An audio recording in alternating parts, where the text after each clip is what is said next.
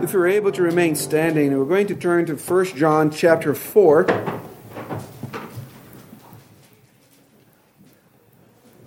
1 John chapter 4. I'm going to read verses 7 through the end of the chapter. 1 John 4, starting in verse 7. This is the word of our Lord. Beloved, let us love one another, for love is of God. And everyone who loves is born of God and knows God.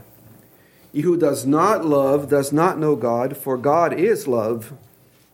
In this the love of God was manifested toward us, that God has sent His only begotten Son into the world, that we might live through Him.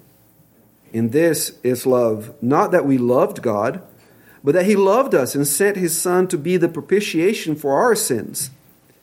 Beloved, if God so loved us, we also ought to love one another. No one has seen God at any time. If we love one another, God abides in us, and His love has been perfected in us. By this we know that we abide in Him and He in us, because He has given us of His Spirit. And we have seen and testified that the Father has sent the Son as Savior of the world. Whoever confesses that Jesus is the Son of God, God abides in Him, and He in God. And we have known and believed the love that God has for us. God is love, and he who abides in love abides in God, and God in him. Love has been perfected among us in this way, that we may have boldness in the day of judgment, because as He is, so are we in this world. There is no fear in love, but perfect love casts out fear, because fear involves torment. But he who fears has not been made perfect in love. We love him because he first loved us. If someone says, I love God, and hates his brother, he is a liar, for he who does not love his brother whom he has seen, how can he love God whom he has not seen? And this commandment we have from him, that he who loves God must love his brother also. This is the word of our Lord. Let us pray together. Our Father in heaven, thank you for your word, and we thank you that in it you show your great love for us. Open our eyes to see great things concerning you in this passage today, we pray in Jesus' name. Amen. Please be seated.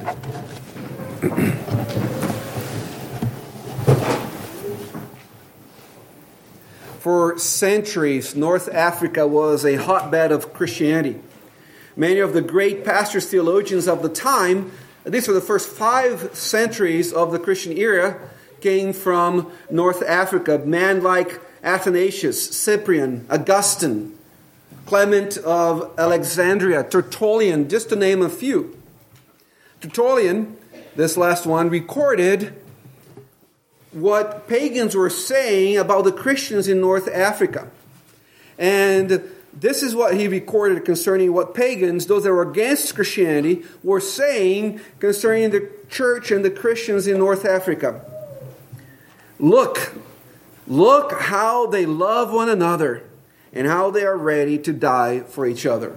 That was a testimony of the world concerning the church in the 3rd century of our era in North Africa. I wonder if the testimony of pagans today would be the same. I wonder what the world says concerning the love that we have for one another. I wonder if when the world looks at Christianity today, it is shocked by how loving Christians are toward one another. I wonder if that's the impression that the world has of us. I wonder if when pagans look at our church, they see first and foremost a community in which every member is quick to love one another. I wonder if that's the testimony of the Church of Jesus Christ. I wonder if that's the shocking reality that the world sees in the Church of Jesus Christ. Now you may hear what I'm saying, and your mind may directly go to, we need to stand up for the truth, and we need to call out all the bad stuff that's going on in the church. We need to condemn those that need to be condemned. We need to stand for the truth, and I agree with that. If you listen to last Sunday's sermon, you're going to see that I agree with that. But brothers and sisters, all that we do and especially how we relate to others in the Church of Jesus Christ, must be soaked in love. The specific love that God has, the kind of love that God has for his people. John, as we read these verses here in chapter 4, continues in his effort of saying that assurance of salvation comes through believing in the right Jesus, obeying the commandments of God, and loving each other. Remember, that's the question that the epistle is answering. How do I know that I truly know Jesus? And he says, what is it that you believe concerning the Lord Jesus Christ? Are you obeying the word of God? And do you love the brethren? Those are the three tests that he gives us here. And he repeats himself over and over and over throughout this little epistle. It's difficult to outline it because John keeps on coming back to the same themes throughout. Why do you think he does that? Why do you think he keeps on repeating himself? Why do you think he keeps on hitting these three keys? Believe in the right Jesus, obey the word of God, love the brethren. I think the most obvious answer is that we need to hear these things over and over and over again because we forget them. In this section of the letter before us today, John shows how God's love for us compels us to love each other because of Jesus. And what God compels us to do, he also commends us to do. What he pushes us to do, what he strengthens us to do, what he equips us to do, he also commends us to do, so that at the end, what we do is all by his grace. God's love for us is the source, is the motivation, it is the pattern of our love for one another. And this morning in our passage, I would like to see us three things. I would like to see God's love described. I would like to see God's love applied to his people. And I would like to see God's love obeyed by his people. So God's love described to his people. God's love obeyed by his people. God's love applied to his people. And I'll say right off the bat, the first part is the longest one. The first point is the longest, the second point is the shorter, and then the third point is that if you blink, you miss. All right? Well, it have to be a very long blink, but you get the idea there. So let's look at God's love described to God's people. Verses 7 through 10 of this passage are likely a hymn of love, like 1 Corinthians 13. These verses were probably sung in the church. John is not necessarily saying something new to the church. He's reminding them of something that they sang in their worship service, to the point that some translations indent it or format it as poetry language with indentation on both sides. And John tells us that God is love in himself. Look at verse 8. He says, "He who does not love God does not know God, for God is love." He repeats himself in verse 16 where he says, "And we have known and believed the love that God has for us. God is love." God is love in himself. And to say that God is loving himself is to say that love is an essential attribute of God. That is, God is eternally love. We cannot describe God without including love in that description. It's impossible to describe the love of the God of the Bible without talking about love. And as with all the other attributes of God, God is loving all the time. That's called the simplicity of God. God is everything all the time in all places. God is not present over here in his holiness, and then present over there in his mercy, and present over there in his love, and then present over there in his justice, and then present over there in his wrath. He's everything, everywhere, all the time. That's the God we serve. So he is lovingly just, he is lovingly merciful, he is lovingly holy, etc. And love is an attribute or a quality of God that he communicates with his people. Now, in theology, to communicate an attribute does not mean to let people know about it. We use the word communication in that way, to communicate. I'm letting you know about something. In theology, to communicate an attribute means to share it with others. So love is a communicable attribute of God. That is, those who are created in His image will also be capable of love and be loved. Those that are created in the image of God will be capable to love and to be loved. And that God, in this passage, then grabs that and says, okay, this is my love for you. Go out and do the same to people around you.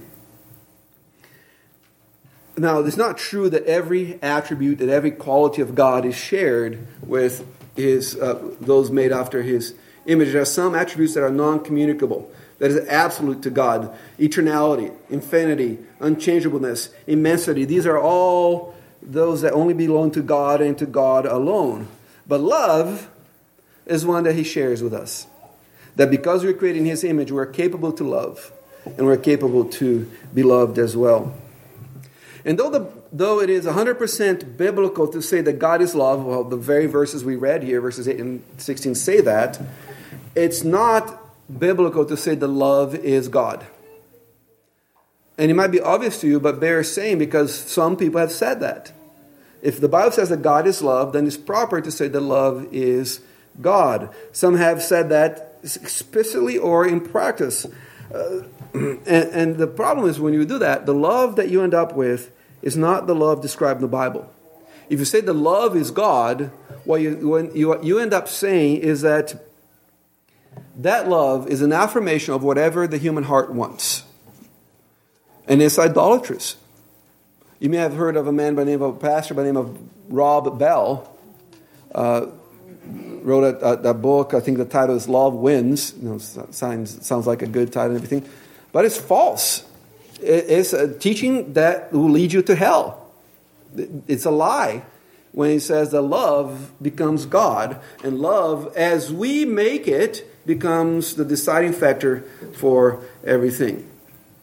And I'm not saying that just because I don't like Rob Bell. It's because the text itself says that you cannot say that love is God. You can say that God is love. Grammatically, it is impossible to switch those two places. The way that John wrote this, he wrote specifically to keep anybody from switching those two. God is love, but love is never God.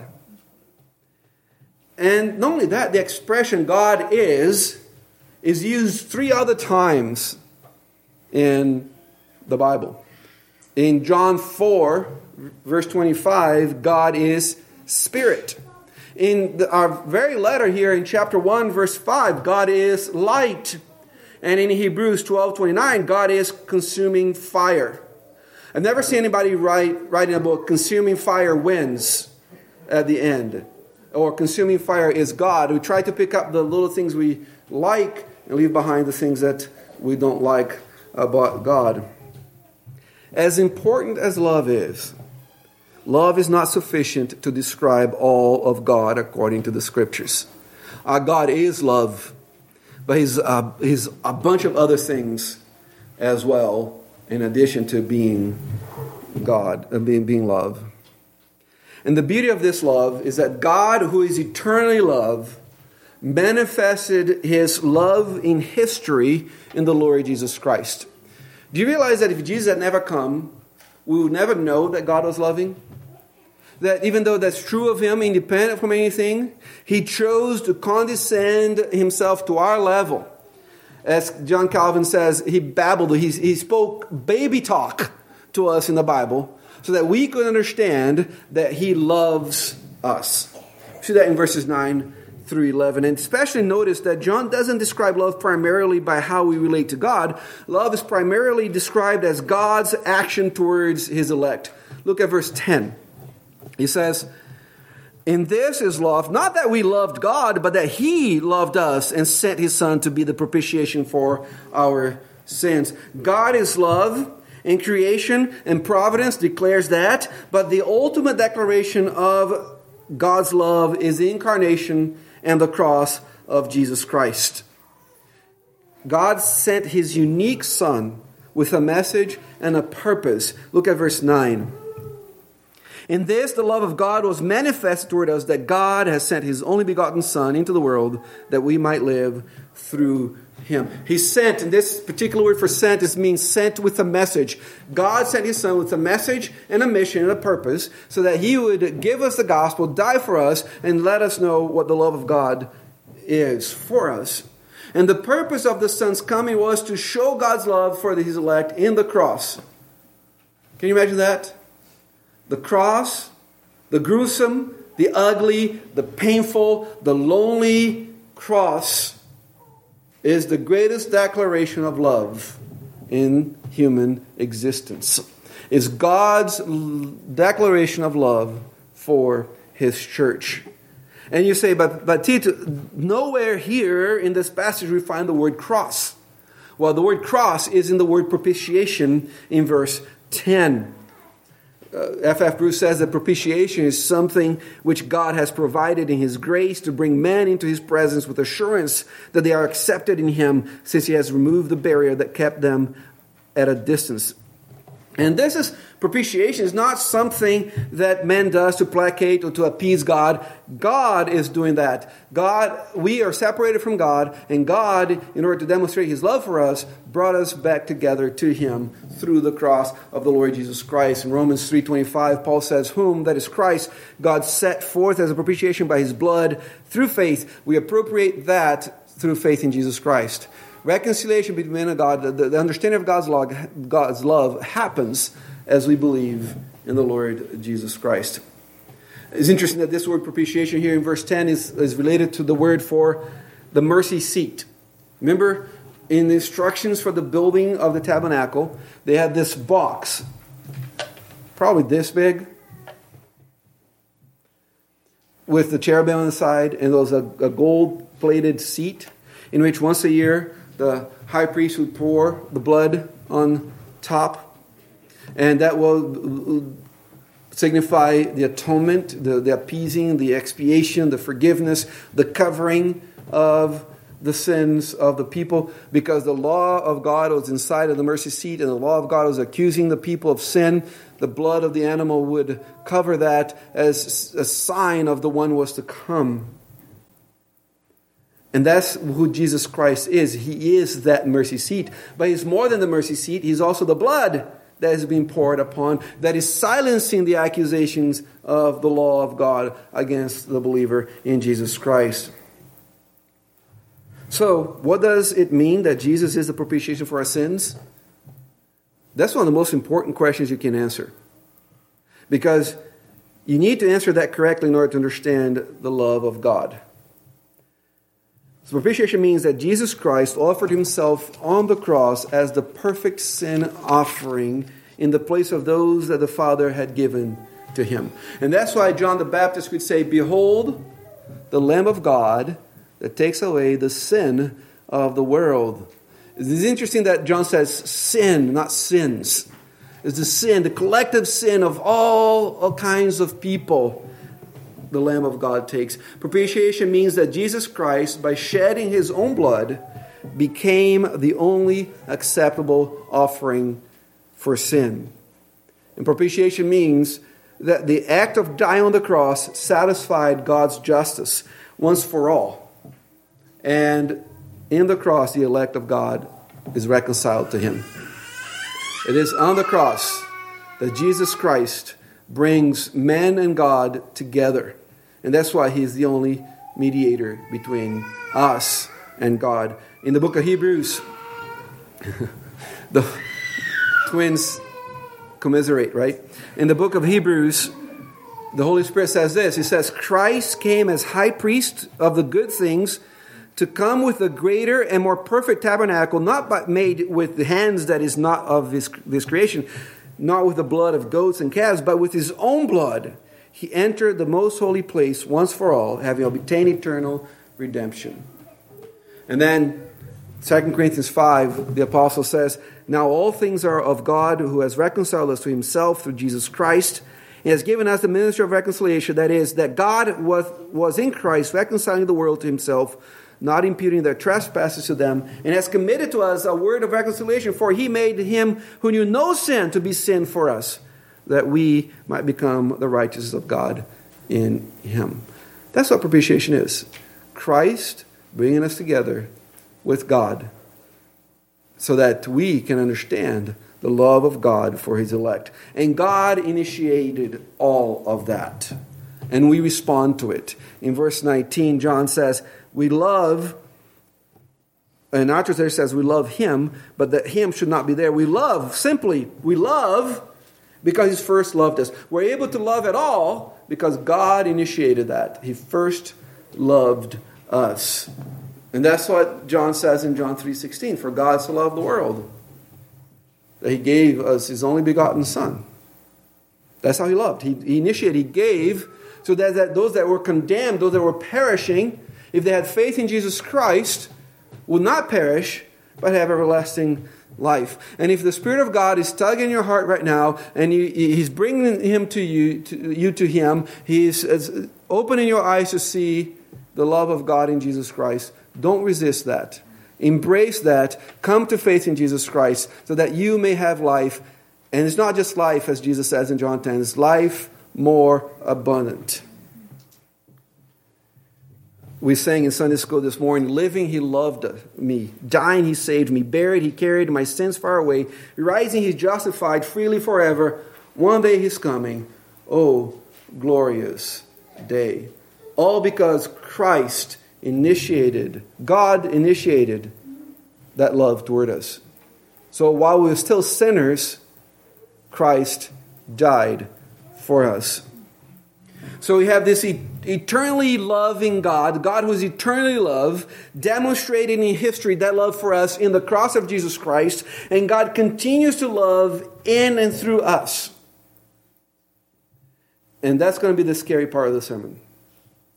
That the greatest way that the love of God is demonstrated in this world right now, the way that God continues to show his love is by our love for one another. Look at what John says in verses 12 and 13. No one has seen God at any time. If we love one another, God abides in us, and his love has been perfected in us. By this we know that we abide in him, and he in us, because he has given us of his Spirit. As flawed as it is, God continues to display his love for the world to see through our love for one another. God is eternally love. God in history demonstrated his love for us in the cross of Jesus Christ. And now he continues to show his love to the world by the way that you and I relate to one another. That's what John means when he says that no one has seen God. No one has seen God, but they can see you. And they can see the way you love each other. And as they see your love for one another, they will see the love of God. And that's goes what Jesus said in John 13, when Jesus says, a new commandment I give to you, that you love one another as I have loved you, that you may also love one another. By this all will know that you are my disciples, if you have loved one another. Can you imagine that? That our relationship in the Church of Jesus Christ is the declaration of the love of God to the world. Now, you can see that our loving each other is not just something nice. It's not just something beneficial. Our love one another is a true portrayal of the character of God. And when we don't, that is at stake. The world's understanding of God lies in connection with the way we, as believers in Jesus Christ, relate to one another. The point that F.F. Bruce, one of the greatest New Testament scholars of the 20th century, says this: the love of God displayed in his people is the strongest apologetic that God has in the world. The strongest evidence, according to F.F. Bruce, of the existence of God. It doesn't mean that people believe in him. It doesn't mean that people come to their knees. But the strongest evidence of the existence of God is our relationship to one another. So what are we saying when we're not loving one another? We're saying God doesn't exist. Christ didn't die. And there's no eternally loving God. So John describes what the love of God is. Then he shows how that love is applied to God's people. We see that in verses 13 through 21. And that's where the love test meets the faith test. Now, often people pit love and doctrine as if they were enemies. But perfect love and sound doctrine always go hand in hand. We never have to choose between love or sound doctrine. At least not biblical love. Every time you think you are in a situation in which you have to choose between love or sound doctrine, you are in a false dilemma. That dilemma doesn't exist. You're never going to be placed in a situation where you have to choose between biblical love or biblical faith. Never. Ever, ever. So keep that in mind, that perfect love is consistent with the faith that was once delivered to the saints in the Scriptures. And as the love of God is applied to us, the Spirit of God is the guarantee that God loves us. In verse 13, the apostle says, "By this we know that we abide in Him, and He in us, because He has given us of His Spirit."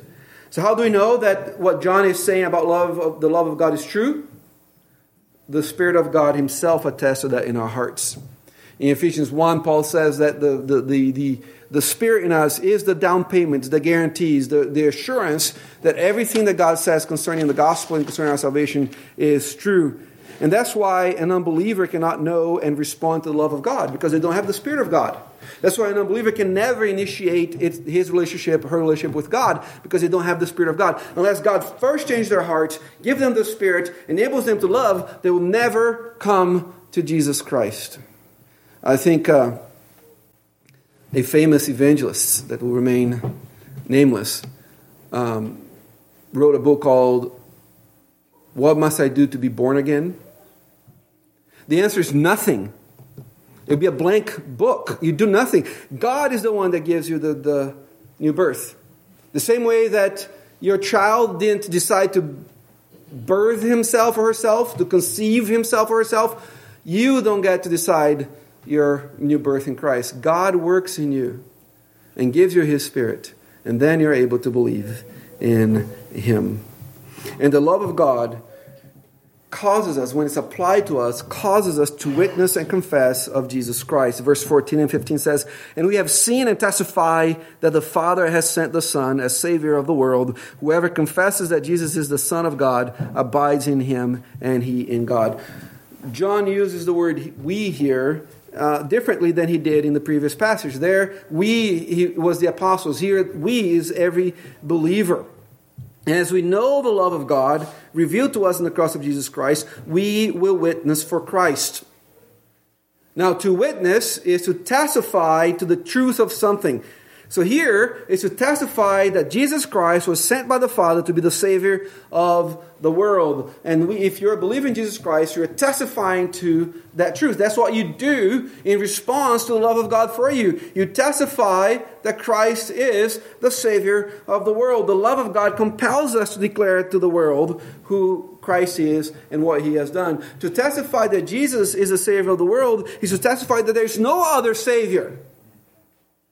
So that's to say, the world, don't be satisfied with anything that promises you deliverance from whatever. There's only one Savior, and His name is Jesus Christ. If a Jew is going to be saved, he's going to be saved through Jesus Christ. If an African American is going to be saved, he's going to be saved through Jesus Christ. If an Arab or a Muslim will be saved, it will be through Jesus Christ. If a white person is going to be saved, it's going to be through Jesus Christ. If an Asian, an African, a South American, you get the picture. If anyone in the world is going to be saved, it's going to be through Jesus Christ, because He's the only Savior of the world. There's no other Savior available out there. It doesn't mean that He's going to save every last soul, whoever existed. It means that there's no other option to the world than Jesus Christ.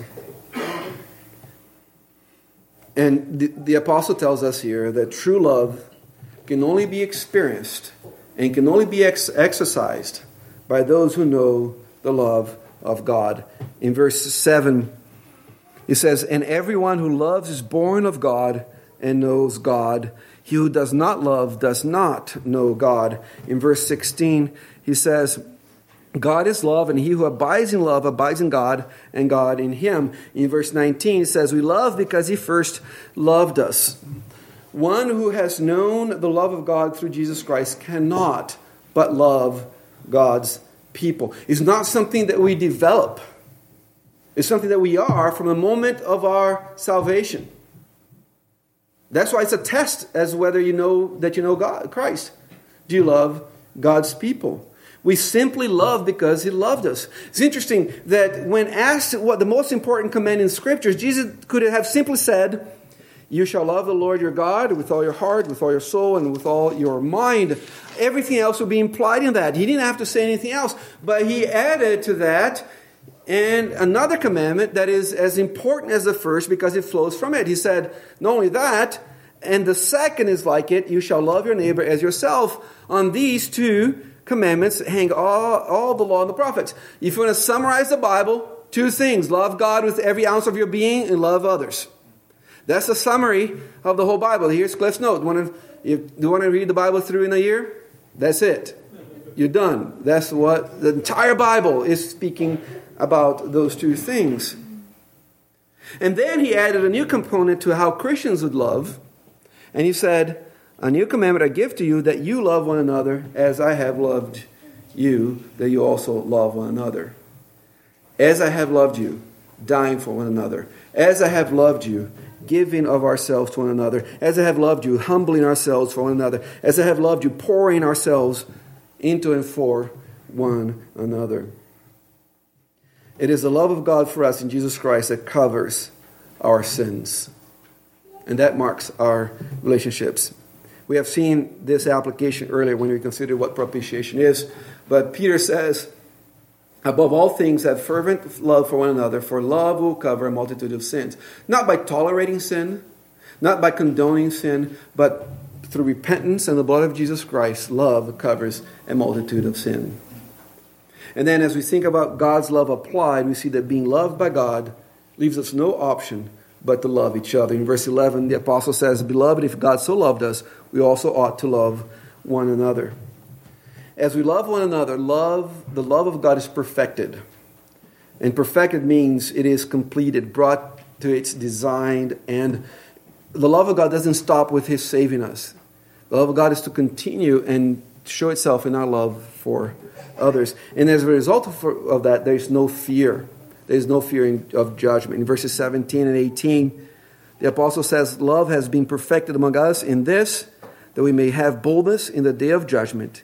Because as he is, so are we in this world. There is no fear in love, but perfect love casts out fear, because fear involves torment.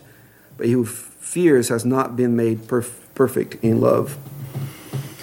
As the love of God is applied to us, we don't fear the judgment. When we know the love of God for us in Christ Jesus, we are not scared of the final judgment, because there is now no condemnation to those who are in Christ Jesus. So instead of fearing the coming of the Lord in judgment, we pray, come quickly, Lord Jesus. Because we don't fear that, because love has conquered that fear. So the love of God is described, the love of God is applied, and that love is meant to be obeyed. And obedience to the love of God means that we believe in the Lord Jesus Christ so that we might have life. And then we love one another, as it says in verse 7. We love one another by dying for one another. We love one another by giving of ourselves to one another. We love one another by serving one another, by humbling ourselves, by pouring ourselves into each other's lives. And ultimately, true confession equals love for the brethren. Verses 20 and 21. If someone says, I love God, and hates his brother, he's a liar. Is that clear enough? It doesn't matter if you say, I love God, and yet you have no love for anybody else around you, especially the people in the church. You're a liar. And if you have a problem with that, take it up with God, because he's the one saying here in verse 20. So, do you love God? Have you come to know the love of God in Jesus Christ? If that's true of you, then all you can do is love one another. That's what God has designed you for, so that his love be perfected in us. Let us pray. Father, thank you that you are a God who loves, and you made that abundantly clear in the cross of Jesus Christ. Enable us to live out that love that you had for us on the cross as we love each other. For asking in Jesus' name, amen.